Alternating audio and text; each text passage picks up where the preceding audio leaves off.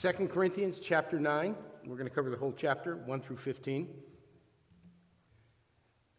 Now it is superfluous for me to write to you about the ministry for the saints.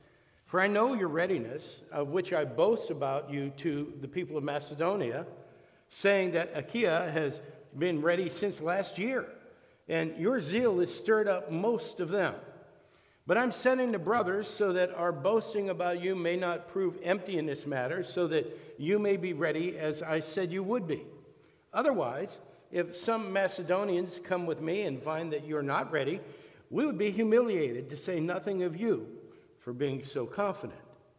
So I thought it necessary to urge the brothers to go on ahead to you and arrange in advance for the gift you have promised, so that it may be ready as a willing gift, not as an exaction.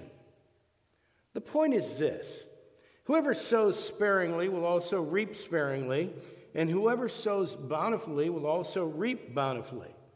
Each one must give as he's decided in his heart, not reluctantly or under compulsion, for God loves a cheerful giver. And God is able to make all grace abound to you, so that having all sufficiency in all things at all times, you may abound in every good work. As it's written, he has distributed freely, he has given to the poor, his righteousness endures forever. He who supplies seed to the sower and bread for the food will supply and multiply your seed for sowing and increase the harvest of your righteousness. You will be enriched in every way, to be generous in every way, which through us will produce thanksgiving to God. For the ministry of this service is not only supplying the needs of the saints, but is also overflowing in many thanksgivings to God. By their approval of this service, they will glorify God because of your submission that comes from your confession of the gospel of Christ and the generosity of your contribution for them and for all others, while they long for you and pray for you because of the surpassing grace of God upon you. Thanks be to God for his inexpressible gift. Amen. The word of the Lord, brothers and sisters. Last week we started down this journey. Let me explain where we are. Just a word here. I was talking to another pastor this week, and he said, well, how did it go last week? I said, well, I thought it went well. I don't know, ask some of the folks who listened to the sermon. And he said, what you preaching on this week? I said, well, giving. Well, wasn't that what you were preaching on last week? I said, yeah. He said, you're going to do it 2 weeks in a row? And I said, yeah. He said, why? I do this like once every 2 or 3 years. I said, chapter 8 and chapter 9. It's the same thing. And my commitment to you quite some time ago, actually in 2004, was that we would go through the Bible chapter by chapter. And we wouldn't skip over the hard parts, and we wouldn't skip over the easy parts either, but it would be the full counsel of God's Word. So here we are in chapter 9. And Paul is expanding on his teaching that he did last week, last chapter. Of course, the letter's not divided up into chapters. It's supposed to be a letter. That's there for our convenience. But what we heard last week is that Paul had this lesson that giving is an expression of grace. And that should cause us to think about giving perhaps a little bit differently than we have in the past. It's an expression of the grace that we've received. God has given us grace, and so in our efforts to emulate him and our efforts to be conformed to his image, we give as well. God poured out his grace for our salvation into us, and we're made into vessels, so we're supposed to pour the things God pours into us, we're supposed to pour out. That's what Elder Areola prayed just a few minutes ago. So this is one way to put an aspect of his grace on display, is to give, to freely give grace. And how we give that is important as well. So, in other words, God gave freely, he gave unconditionally, and as his representatives, as his ambassadors, you can see Paul building his case here, we demonstrate his presence in our lives by doing what he did, by giving. So this morning, Paul is going to show us the impact that giving should have on our walk. And we're going to see a biblical truth in our passage. Now, it's a familiar truth, but we're going to kind of dig deep on this one this morning. So our sermon this morning is called The Reward. This is part 13 of our ongoing series called I Am Content in 2 Corinthians. And here's the biblical truth that Paul's going to build on today. Again, this is something we're familiar with, but we're going to unpack this in a different way this morning. So here's the truth. We reap what we sow. Have we heard that before? Amen. We've heard it before. Paul's going to talk about this, and in doing this, he's going to lead them right into maybe a little bit of a surprising promise, okay? But he's going to do this in 3 steps. We're going to see his review, his look again at the Corinthian situation in verses 1 through 5. Then we'll see a reminder that he has for them in verses 6 through 9. And in verses 11 through 15, we will see a reward. So, and we'll talk a little bit about the reward when we get there. So let's look first at this review of the Corinthian church. Paul's been doing some neat stuff here. You know, there's this tension he's got with them. He's visited. He started the church. He's had a huge impact on them. The Holy Spirit is moving through them. But there's been some misunderstanding, some miscommunication, and some disappointment as well. In other words, Paul has a typical relationship with the Corinthian church like we have with each other. And maybe Paul's not living up to their expectations. So there's some tension there. And in the middle of the tension, some other people have come in and started making accusations against Paul. And Paul's defense against those accusations has been very eloquent. And a large part of that defense has been Paul's encouragement to the Corinthians. He's constantly building them up. Now, he's trusting that Jesus Christ is in them as Jesus Christ is in him, and that will be enough to get them through to the other side of this tension. But he's constantly encouraging them. And he does part of that in the last 2 chapters. He does it by bragging on them. He says, I just tell everybody how great you are. And now we need to think about that, okay? Because this is in light of the tension between them. How many of you folks like confrontation? Anybody look forward? Oh, I'm going to have a big confrontation this afternoon. I'm really looking forward. Yeah. So none of us like it, okay? So there have been a couple letters. Paul hasn't shown up. The Corinthians are a little bit upset. And Paul kind of comes in and you could see, you know, that they're opening the letter going, well, what's he going to say now? And he goes, man, I love you guys. You know, as a matter of fact, I love you so much, I've been bragging on you. I've been telling everybody how wonderful you are. I've been telling everybody how the Spirit is moving through you. Now, think about what that's going to do to the confrontation. You know, what do you do with that? I mean, all you can do is just stand there and smile. Yeah, he's bragging on us. But were we mad at him? I mean, that's kind of what it does. So, you know, he starts out with, he's still bragging on them. And he's talking now about their ministry to the saints. Now, we spoke last week a little bit about this, but the church in Jerusalem is in trouble. They've been scattered by the persecution that started with Stephen's sermon in Acts chapter 7. And they've gone all over the region. Now they're as far almost as Rome now. And the people who stayed behind, because God always deals with a remnant, doesn't he? Some people stayed behind in Jerusalem. They're having a rough time. They're probably not working. They are probably social outcasts. They've done something distasteful. The Roman governors, as a matter of fact, it's gone all the way to Rome, are now beginning to oppress the church. And the people don't like what the Christians are doing, not because necessarily they disagree with Christianity, but they're causing problems with Rome, okay? And that means that soldiers are starting to show up, and taxes are being raised, and that sort of thing. So all this is kind of falling on the church, in particular in Jerusalem, and they're having a hard time getting by. So Paul's out there raising funds to help them. And you know, his reasoning is the gospel came down in Jerusalem, the indwelling Holy Spirit appeared at Pentecost and spread out from there. And as it spreads out from there, now they will in turn, the regions that are far-flung from Rome will in turn help Rome with their problem as well. So we see this in Romans 15. This is after the fact. This is after Paul's letter to the Corinthians. But he says to the Romans, at present, however, I am going to Jerusalem, bringing aid to the saints. from Macedonia and Achaia have been pleased to make some contribution for the poor among the saints at Jerusalem.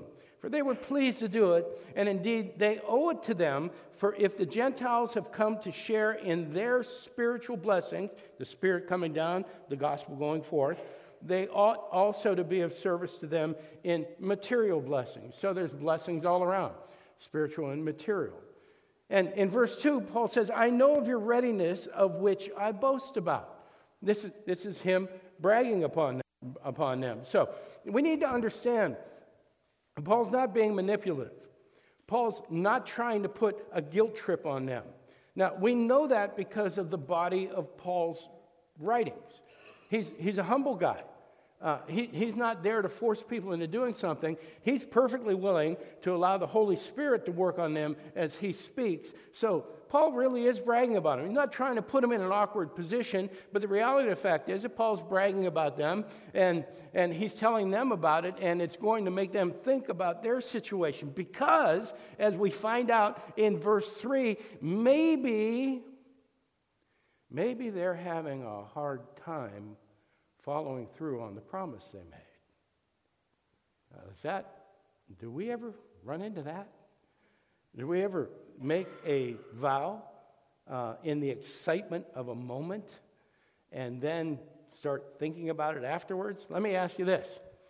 How many of you have gone to a timeshare vacation presentation? Yeah, just about everybody. You need to go to one, Jeremy. Yes. Yeah, because it's quite an experience. You get this letter, and it says, hey, we want to give you 4 days in Florida. And we're going to give you a meal ticket to a nice restaurant. We're going to send you to Disney World, and you're going to have a fantastic time. And all you got to do is listen to a presentation for 45 minutes. Well, I got to be honest with you. I'm just a fool for these things. I think they're going to give me all this stuff, and all I got to do is sit there for 45 minutes. Well, if you've ever been, it ain't anywhere near 45 minutes. And the presentation is nice, but then they hand you over to one person, another person, and it turns into intimidation. You're there for hours and hours and hours, and pretty soon you're just kind of begging to get out. Can I just leave here? No, you can't leave here. Okay, but for me, that initial presentation is just fantastic. And I listen to it, I go, this is the greatest deal in the world. All I got to do is give them $12,000, make payments on it for the next 10 years, and then I'll never have to pay for a vacation again. Let's sign up. Fortunately, I have a very wise wife who's sitting there going, no. And fortunately, I don't listen to the part about there are carrying charges afterwards, there are transfer charges afterwards. You really can't do it over here. You really can't do it at that time. You can do it over here, and at this time, if you just pay this extra, and it just never stops. So how many people do you think sign up for those things? They don't have a wise wife like I do, and go home and have what? Buyer's remorse. Isn't that what Paul's talking about here? Is it possible that the Corinthians are having some buyer's remorse? So Paul, in verse 5, shows that he feels there's a need to review the details of the commitment they made. He doesn't want them to be embarrassed. He doesn't want them to be ashamed of each other. He doesn't want to be embarrassed himself, but he wants to make it clear to them, look, you said you were going to do this. I believe you when you said it. I'm trusting in you to do it. Not to put a weight upon them, but to show that there's some mutual trust, to show that he accepts them as they are to do what they say they're going to do. So Paul wants to kind of review it. We went over this. You made the promise. I just want to let you know you made the promise, and these guys are coming to get the money. So Paul's review really does serve two purposes here. It shows them that he trusts them to be true to their word, even though he's got to bring it up. But it also shows that Paul understands how these things work. He gets it. He understands that enthusiasm can wane, that good intentions can begin to soften a little bit. I think this is why Paul mentioned Macedonia in chapter 8 and their extreme poverty. I think he wants the Corinthians to know, so look, your story inspired the Macedonians to give, and they don't have anything to give. They're up there begging if they can take part in this, and those people have nothing. And maybe their story will inspire you, and maybe there'll be some unity and mutual blessing here. So I think Paul did a little motivational talk. Well, what do you think that talk looked like? And I was pondering that this week, and I remembered I used to work for one of the Redskins. We were in the last days of the Redskin dynasty, and they had won a couple Super Bowls and all that, and I used to go to the games with my boss, and he would give me a go-anywhere pass. I could go anywhere in the stadium. Got to watch games from the sidelines. I got to go into the locker rooms. I got to have lunch with the press and all that. And it really was a fabulous experience. And whenever they would play the Philadelphia Eagles and New York Giants, somebody on the East Coast, I would go to the games with them. And so we were down at RFK, 1993, I think it was, playing the Eagles. And the Redskins were losing by, I think, 9 points. And Joe Gibbs had left as coach, and Norv Turner. Everybody remember Norv Turner? Everybody wanted to see, well, how's Norv going to do compared to Gibbs? And now they're losing to the Eagles. It was a little bit of a rivalry game. And at halftime, I thought, I'm going to go down to the locker room and listen to what Norv has to say to these guys.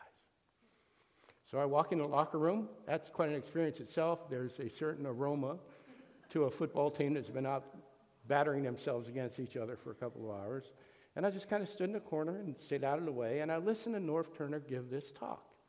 And you know what? He was animated. He was excited. But he wasn't belittling them. He wasn't making them feel small. He was reminding them of what they were capable of doing. And he went over the training they had.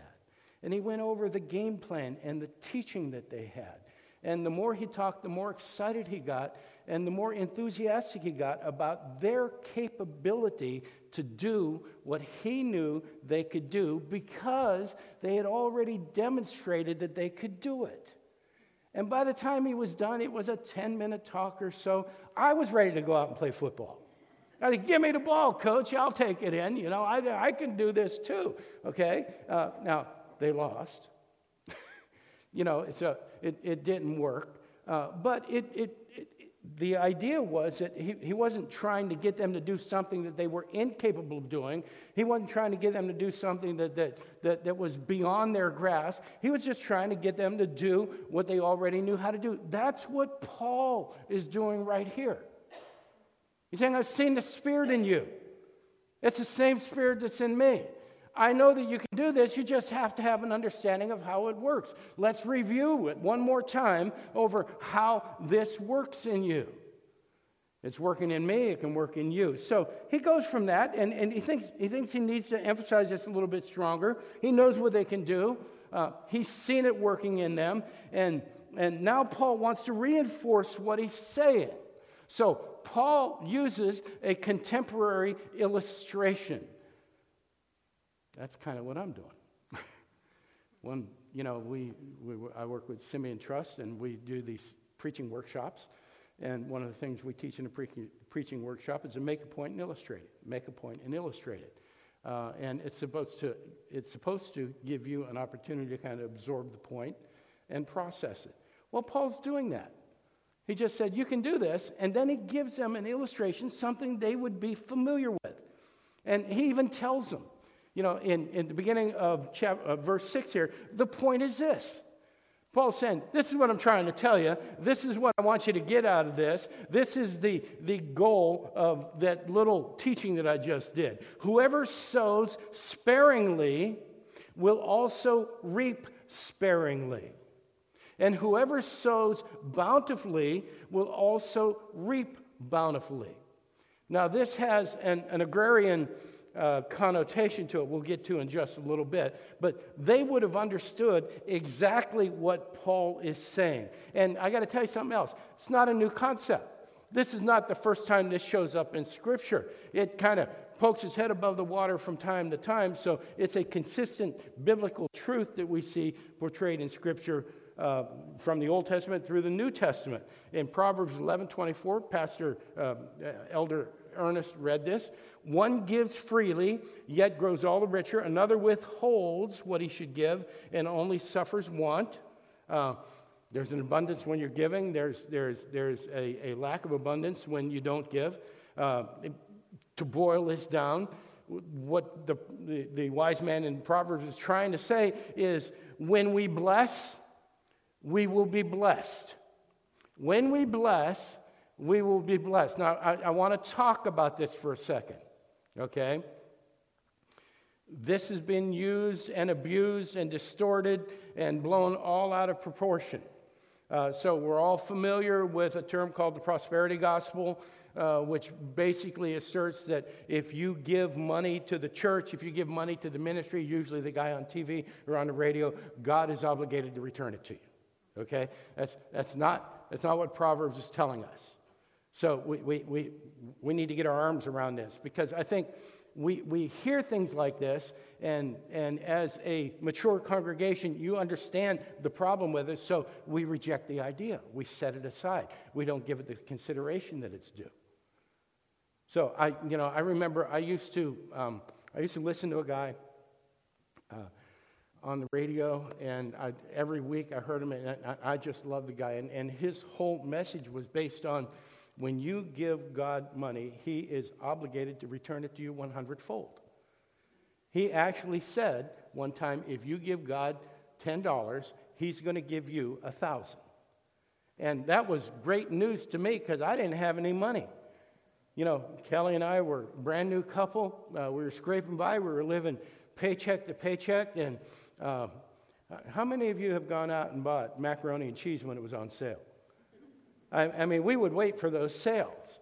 And when they were 5 for $1, Kelly would come home with 30 of them, because that would take care of us for 30 days. You know, and if hot dogs were on sale, we'd have some of those too, and we'd freeze them. So we just, you know, we had an old car. We didn't have money for gas. We're paycheck to paycheck, and I'm listening to this guy. And so the message really sounded enchanting to me. I liked the idea. I found out that he was doing a simulcast up in Winchester. Now, we were living down in Annandale. I didn't really have enough money to get to Winchester, but I scraped together enough money to buy gas to go out there. When we got there, he showed up. He was there. Everybody was like, he's here, he's here, he's here. I thought, we get to meet the guy in person. So he gives a 25-minute message, which was relatively based on Scripture. And then he went into a 20-minute presentation on the collection they were about to take, and talked about, well, if you give this, God's going to give it back to you 100-fold. So it doesn't matter. You give him $1, you're going to get $100. You get 10, you're going to get 1,000. You give 1,000, you're going to get $100,000. I had $10 in my pocket. It was my money to get home. And when that collection bag came, man, I threw it in there. I'm waiting for somebody to come up to me and go, hey, we saw that. Here's $1,000. And, you know, well, that didn't happen. But I stood by the door when he came through. I shook hands with him. And something went click on me, because I looked at him, and the guy was wearing a $3,000 suit.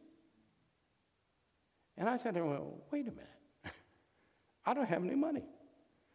I don't know how I'm going to get home. I looked down when he shook my hand. I said, his watch is worth more than my car. And I'm giving him money? Why am I giving him money? And I had to be honest with myself. It wasn't his problem. I thought I was going to get repaid. I thought if I did this, God is obligated to pay me back. All I got to do is go home and wait for the check. Well, it was a moment of dawning reality for me. And see, that's how verses like these have been used in the past, to build false hope, to build up ministries that go into the hundreds of millions of dollars. So we want to be careful with that, but we don't want to discard that either. The next verse in Proverbs says, whoever brings blessing will be enriched, and one who waters him will himself be watered. Think about this, because this is an example from the plant world. When you water a plant, what happens? It grows. Roots go deeper, leaves get healthier. If the plant produces fruit, it produces more fruit. It produces healthier fruit. So we have to understand that when we start giving, God will bless. But the blessings may be our spiritual growth. The blessings may be our spiritual health. We may draw closer to the Father. We may be drawn deeper into an understanding of His character and nature. We may all of a sudden look at the Word and the Word start jumping off the page at us and start going deeper and deeper into our hearts. So the blessings are not always material. Paul's already set the stage for, well, there are material blessings and spiritual blessings. And what we're seeing as we develop this here is that the spiritual blessings are far more valuable than the physical blessings. So we don't want to miss the spiritual blessings while we're watching out for the physical blessings. But the principle is there. Malachi says this in 3:10, "Bring the full tithe into the storehouse, that there may be food in my house, and therefore put me to the test, says the Lord of hosts, if I will not open the windows of heaven for you and pour down for you a blessing until there is no more need." Wow. Spiritual blessing. Luke says, "Give and it will be given to you. Good measure, pressed down, shaken together, running over, will be put into your lap. For with the measure you use, it will be measured back to you."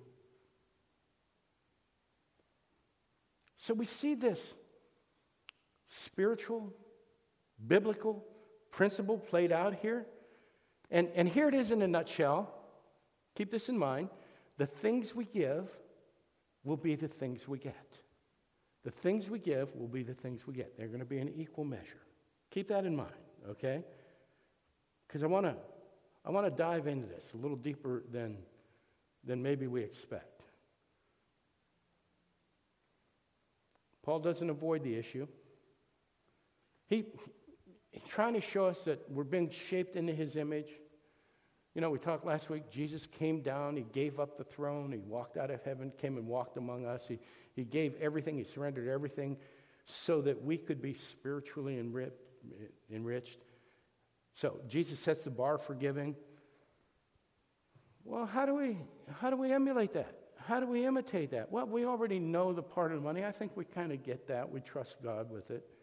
But I think it goes deeper than a lot of people think. And I want to turn this upside down. I want to take money out of the equation. Just take that whole money issue and set it aside. You can bring it back later. Set it aside, and understand that this sowing and reaping applies to other areas of our lives. And I want you to think. I just want you to think about what's happening around us and how rapidly things are changing. I've come to you and talked to you before. You know, one of the goals that I have in my ministry is to equip you to live in a time such as this. And, you know, the ground is shifting beneath our feet, folks. And we need to see it for what it is, not for what we would like it to be. 10 years ago, we had a completely different environment than we have right now. Things are changing very, very, very rapidly. We're having discussions now that we wouldn't have dreamed of having 10 years ago. And there's a shift occurring. And the shift is against the church. We live in an environment where it's okay to think anything you want to think, except Christian thoughts. It's okay to believe anything you want to believe, except Jesus Christ is the only way to salvation. You can make up a new definition of the family. You can make up a new definition of gender, but you can't think what we think. And as soon as we begin talking about the Bible and talking about Jesus Christ, and this tide, if you haven't experienced this yet, it's coming. As soon as we talk about these things, we're labeled a bigot, narrow-minded. You know, we don't need that type of critical thinking around here. So this tide is shifting, and we exist in a time when there is anxiety, when there is fear, when there is doubt about what is real. We're redefining reality every day. No, that's not real. This is real. No, that's not true. This is true. You can have your own truth as long as it's not a Christian truth. So there's confusion out there. And we exist, and we thought, and the evangelical church firmly believed for a long time that we could fix this with a political answer. That things would get better if we would just put the right people in office. Vote this platform, vote for that guy, he sounds like a Christian, we'll put him in, everything's going to get turned around. It never turns around. It hasn't. It's getting worse. Now, I'm not trying to hang crepe and scare you. We need to understand what our situation is, because Jesus Christ is the answer to this.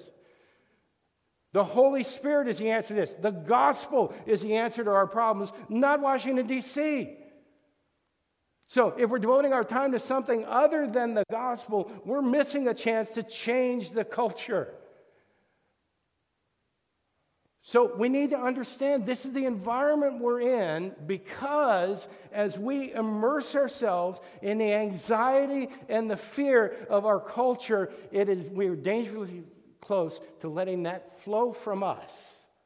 Anxiety, fear, anger, bitterness. And what is Paul trying to teach us? We will reap what we sow.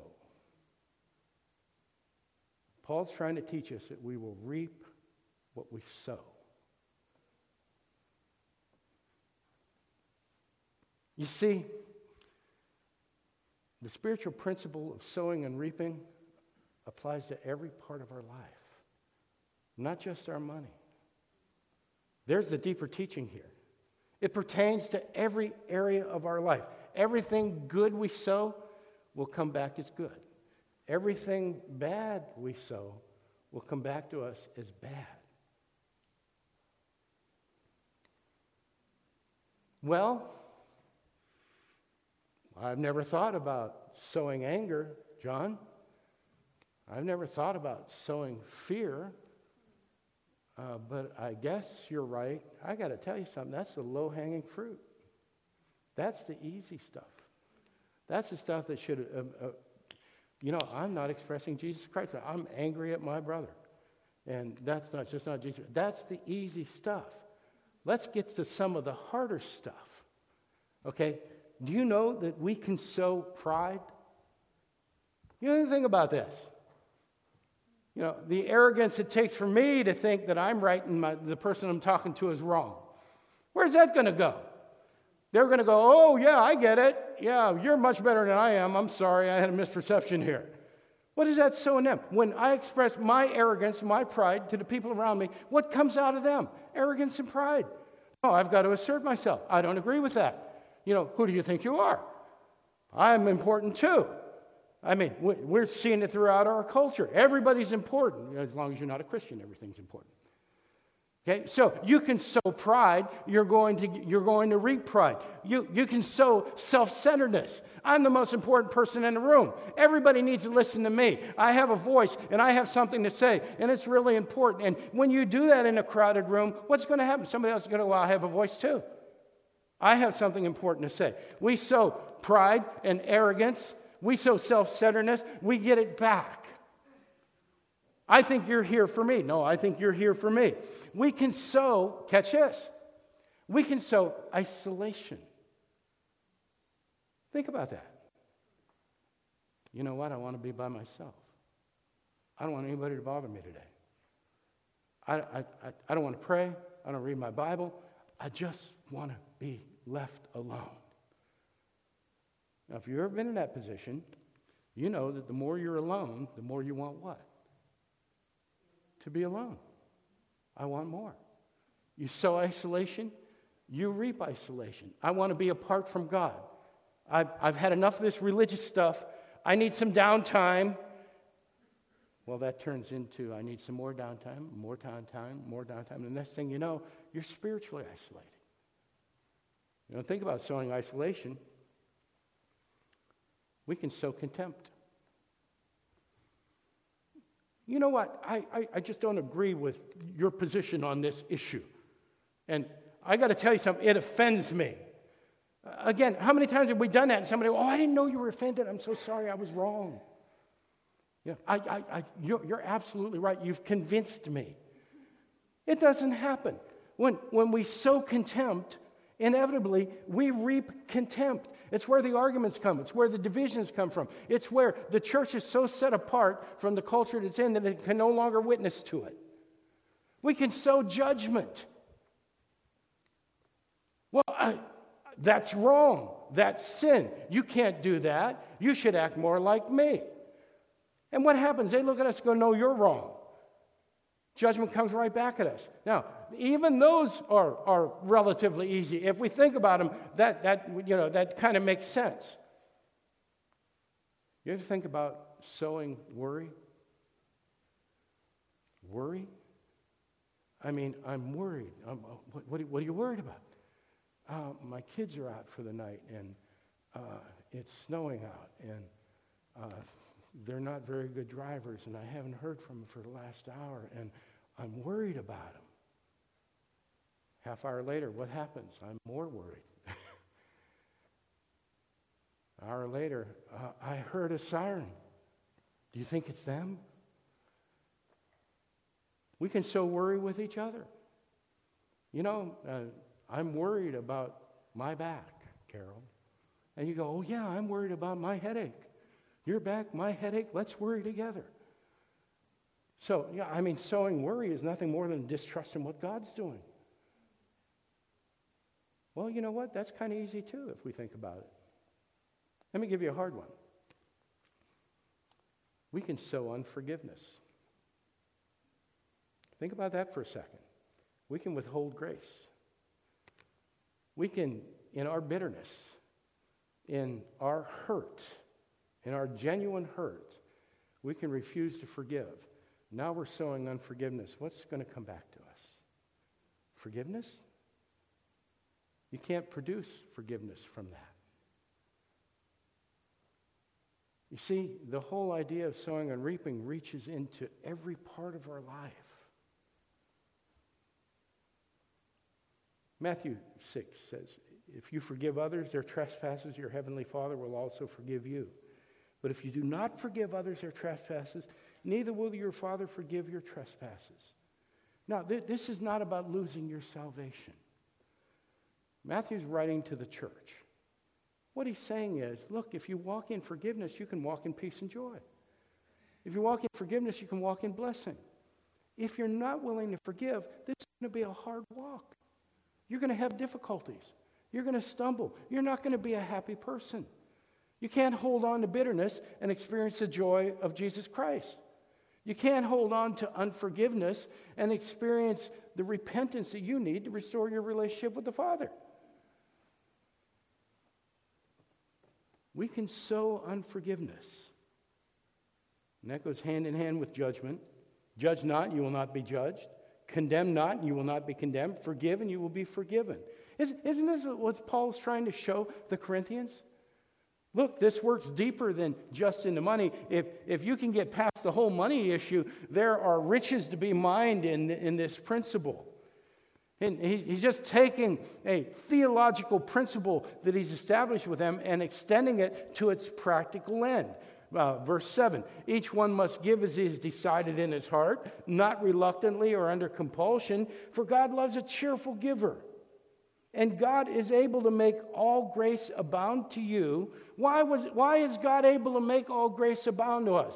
Why would he? The answer is right there. So that, having all sufficiency in all things at all times, you may abound in every good work. God sheds his grace on us so that we can abound in good works.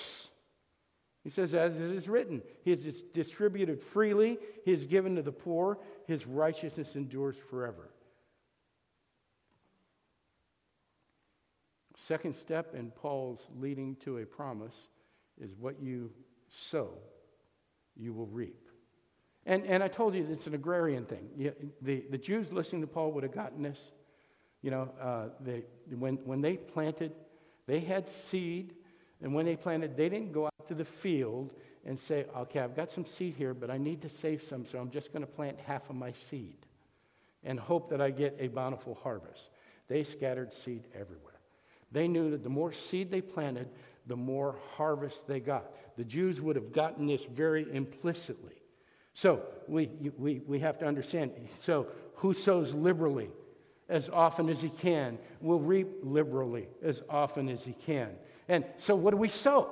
What do we sow? Well, Scripture is very clear on this. We sow the fruit of the Spirit. Galatians 5:22. We sow love. We sow patience. We sow joy, kindness, goodness, faithfulness, gentleness, and self-control. As we sow those things, they start coming back to us. And we have what? We have peace. We have joy. We have unity. We're able to stand against a world that is against us and say, no, the love of Christ can overcome all this stuff.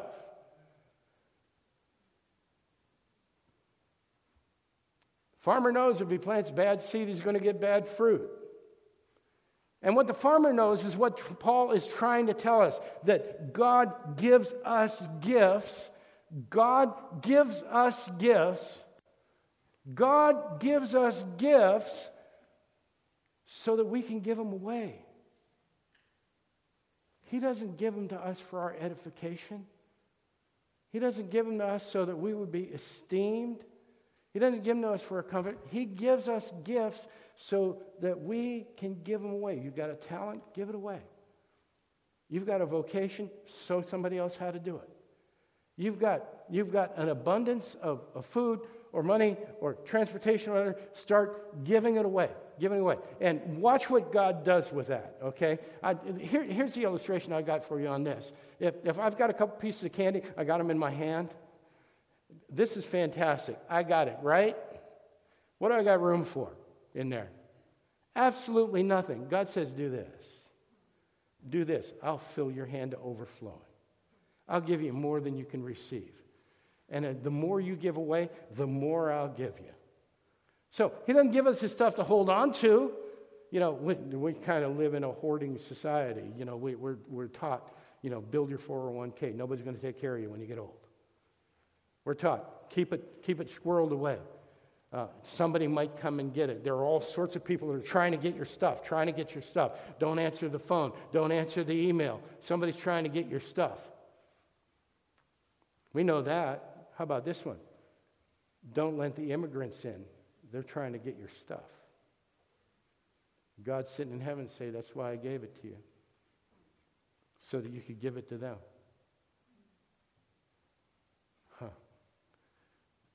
We're all immigrants. We're all aliens in an alien land, aren't we?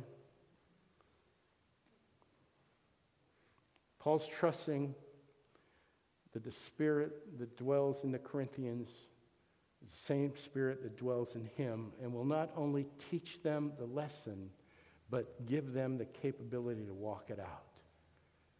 And he wants them to walk it out because, this is step 3, there's a reward. There's a reward when we get it right. Now, for you theologians out there, reward, we have to be real careful with that word, because when I hear the word reward, I think of somebody hanging me a plaque that I'm going to go put on my wall and show people that I got I got this reward. I've got more of these plaques. I've got a lot of rewards. Aren't I a great guy? So, but it's the same as the sowing and reaping thing. Sometimes we kind of avoid it and pretend it's not there, but it is. There's a promise here. Look at verse 10. He who supplies, listen to this. He who supplies, this is God, our Father in heaven, who supplies seed to the sower and bread for food, will supply and multiply your seed. Why? For sowing and increase the harvest of your righteousness. It's all right there. As we give this stuff away, God will multiply it. He'll give us more. Why? So that we can continue to sow it. And what will rise up from that is righteousness. What will rise up from that is a closer relationship with our Father. What will rise up from that is our capability to put our pillow on our head at the end of the night and go to sleep. We can have peace. We can have joy in the middle of the storm that's coming our way. We can survive all this and live in a manner worthy of our calling if we're willing to give away those things that God gives us. rather than hold on to them preciously. When good, holy, and godly things are sown, the harvest, the reward is righteousness. Just put in there holiness, sanctification, a deeper walk. When we put God on display in our lives and begin drawing near to Him, He begins to refine us.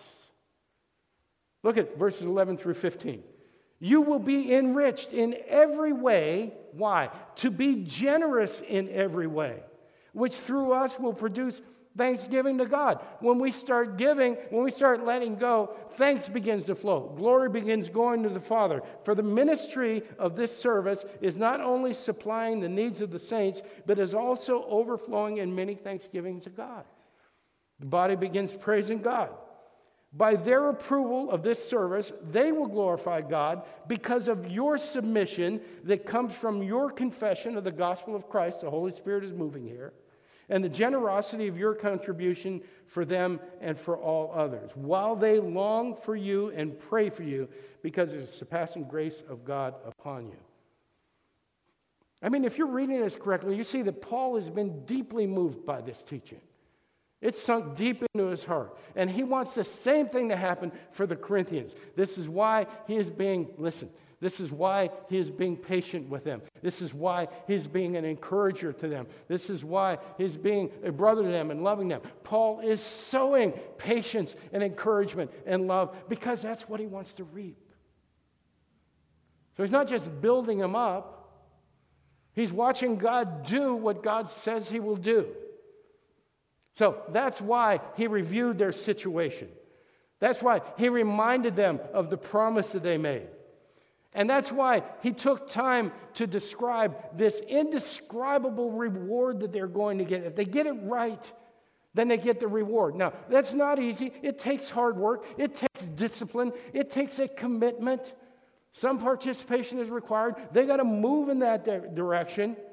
It takes a willingness for them to put their personal feelings aside and not function on emotion, but function on the truth of God's Word. It takes them truly wanting to treat others as more important than themselves. It takes them a passionate desire to want to honor God in everything that they do. Why? Because we reap what we sow. We reap what we sow. Paul finishes on a high note. I love this because it brings everything into perspective. He's trusting Christ in them. He's transforming them. He's transforming Paul. He's not done with any of them. He's transforming you and me. All because of the work that Christ done on a cross and the indwelling Spirit. He says, thanks be to God for His inexpressible gift. Paul said, I've tried to describe this to you, but I can't. It's so awesome. It's so magnificent. It's so deep. It's so profound that my words just have not done this justice. And what I want you to do, I want you to think about it. I want you to carry this with you. Those guys are coming. I know you're going to do the right thing, but I want this to go deeper than that commitment, that financial commitment you made. I want you to see that what flows from you is what will flow to you. Now, apparently, the Corinthians responded well. We read it earlier. Romans 15. From Macedonia and Achaia have been pleased to make some contribution for the poor among the saints of Jerusalem. They were pleased to do it. We're willing to surrender ourselves to the Father. We're willing to conform ourselves to the Word of God. There's a reward for us. And the reward is a deeper relationship with Him, all made possible by the fact that Jesus died on the cross for us. Let's pray. Father, we thank you and praise you for your extreme generosity, Father. Knowing that you did the things that you did not have to do, but you did them because you love us. You did them because you want to reveal your glory. You did them because you want to put on display the transformation that our hearts are going through. Help us, Father. Help us to do that, because we confess that we're weak in some of these areas. We stumble from time to time. We don't handle it real well. We pray, Father, by the power and the presence of your Holy Spirit, that you would continue to enable us to walk in these truths that you've stated here, Father. To you be the glory. In Jesus' name.